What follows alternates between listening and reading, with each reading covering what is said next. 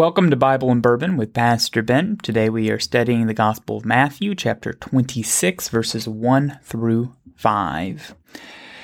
Our prayer request for the week comes from a listener who had a friend of theirs that got injured in a target practice incident. It seems as if they were not too injured, but please continue to keep them in your prayers if you can this week as they are recovering. Now this week I just have a bourbon and Diet Coke. It's a Woodford Reserve.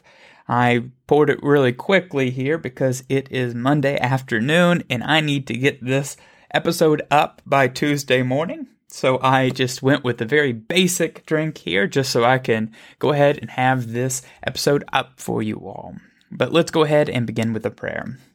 Almighty God, we thank you for everything that you continue to do in our lives, for the world around us, for the sun, for the stars, for the grass, and for the air. We know that all of this is part of your creation, and we ask that you allow us to see the beauty that is all around us in everything we do. Allow us to not focus on the negatives, but instead to see the positives. We pray this in your Son's holy and great name. Amen.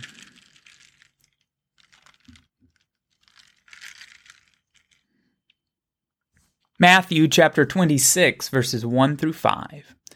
When Jesus had finished saying all of these things, he said to his disciples, "As you know, the Passover is 2 days away, and the Son of Man will be handed over to be crucified." Then the chief priest and the elders of the people assembled in the palace of the high priest, whose name was Caiaphas, and they schemed to arrest Jesus secretly and kill him. But not during the festival, they said, or there may be riots among the people. Matthew chapter 26, verse 1 through 5. This moment is truly where the march to Calvary begins. It was at this time in which Jesus had pushed the religious authorities, who were often at odds with one another, into unity. Unity around a single point, that they needed to kill Jesus. The Sanhedrin, this group of elders and priests, was the group of Jewish elites that met to decide matters of religious authority. They met in much the same way as a Senate or a Congress would meet. They would meet and vote on particular issues, but these issues were all religious in nature. They were very important to the people of Jerusalem and the Jewish people as a whole, because they were the only source of power that was separated in some way from Roman authority. Because Rome didn't have any say over the Jewish people's religious matters directly. And I say directly because they did have some authority. The Romans appointed the high priest, and many of the elders who sat on the council owed some allegiance to Rome. But the Sanhedrin, as a group, was only made up of Jews. So there was no Romans, per se, that ruled in that sphere. Now, there were kings that ruled over sections of the provinces of Israel, but this line of kings was from Herod. And these kings were not seen quite as Jewish, because their heritage was from Edom, not from Jerusalem. And the kings from the line of Herod were very tied up in the Roman world. They were given their titles directly from the Roman emperor. So they may have practiced the Jewish faith, but the Jewish people did not see the kings as a Jewish monarchy. The Sanhedrin was different, because they were Jews who practiced the Jewish faith, and they were part of an institution that was present before the Roman Empire came to power in that part of the world. But they were a divided power. Anytime you have a council that makes decisions, there are divisions, parties that you might think of. This wasn't just a division either on religious natures. It wasn't just Pharisees and Sadducees, but there were also different groups. There were some groups that wanted more connection with Rome, while some groups that wanted independence. There were many independent factions, or factions that sometimes would work together and sometimes wouldn't, each one vying for control. And none of them could act independently. And in fact, the high priest, who was named high priest by the Roman authorities, had his own checks and balances. He wasn't able to control the Sanhedrin on his own. And in fact, in many ways, there was another position that was seen as his opposite. There was a role of the president of the Sanhedrin that was appointed by the Sanhedrin themselves, not from Rome. During this period, there was a man called Gamaliel the Elder, who was the president of the Sanhedrin. He's actually mentioned in the Bible. He is mentioned as the teacher of the Apostle Paul, and he's also seen in the book of Acts showing leniency toward the apostles of Jesus Christ. And many people see him as a good figure among the Jews in Israel during the life of Jesus. He's known as a friend of the church. And that's where we get this idea of this high priest and this president of jostling for position, always in opposition to each other. But in this bit, we don't have that opposition. Now, Gamaliel may have been opposed to the crucifixion of Christ. He may have, but we don't see it here in our text. We see that the high priest, Caiaphas, was definitely for the crucifixion of Jesus, and he presented that to this council, the Sanhedrin. But we never get an opposition. And for all we know, this president, Gamaliel, may have also spoken in favor of it. We don't know.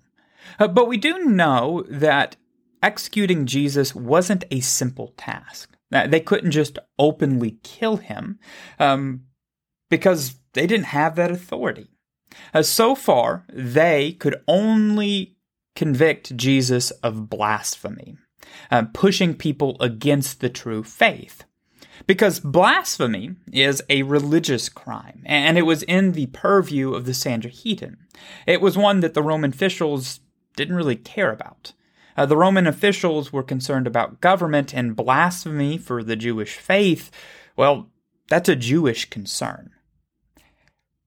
But the Sanhedrin, while they did have the right to convict someone for blasphemy, wasn't allowed to execute them. Because the Roman authorities didn't want to give that power away, because execution was kind of their thing. And they thought if the Sanhedrin was able to execute people, they could challenge Rome for control of the government. So while the Sanhedrin did persecute Jesus for blasphemy, they realized in order to have him executed or crucified, they needed to have the Roman officials persecute him for something else. That's why they brought him in front of Pilate. They brought him in front of Pilate not on the charge of blasphemy, but in fact they were charging him with attempting to lead an insurrection. Which is interesting because Jesus never did that. And in fact, if you look at Jesus' message, he never in any way mentions anything overtly political. So they had to convince Pilate and Rome that by Jesus saying he was the Messiah, he was saying that he was the new king of Israel. And that new king of Israel was a political king, not a religious king. This is how the Pharisees viewed the Messiah, how many Jewish authorities viewed the Messiah, but it's very clearly not how Jesus viewed the Messiah. So they had to make this whole convoluted mess of a bureaucratic nightmare as a way to persecute Jesus to the level of his crucifixion.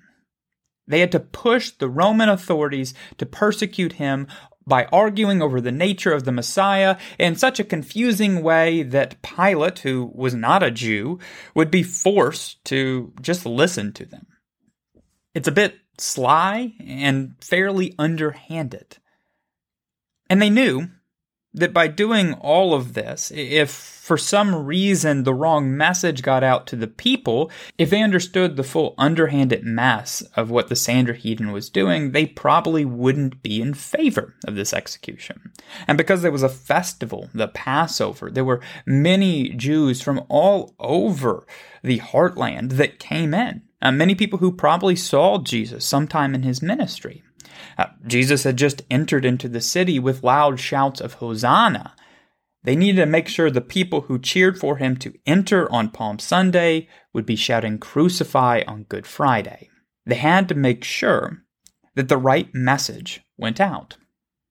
And that's interesting, because the Sanhedrin was supposed to be a council who only interpreted laws. They did not make laws. They interpreted laws from Scripture, and they applied them to various situations. That's all they were supposed to do. And they were supposed to be impartial with that as well. They were supposed to be above board and above criticism.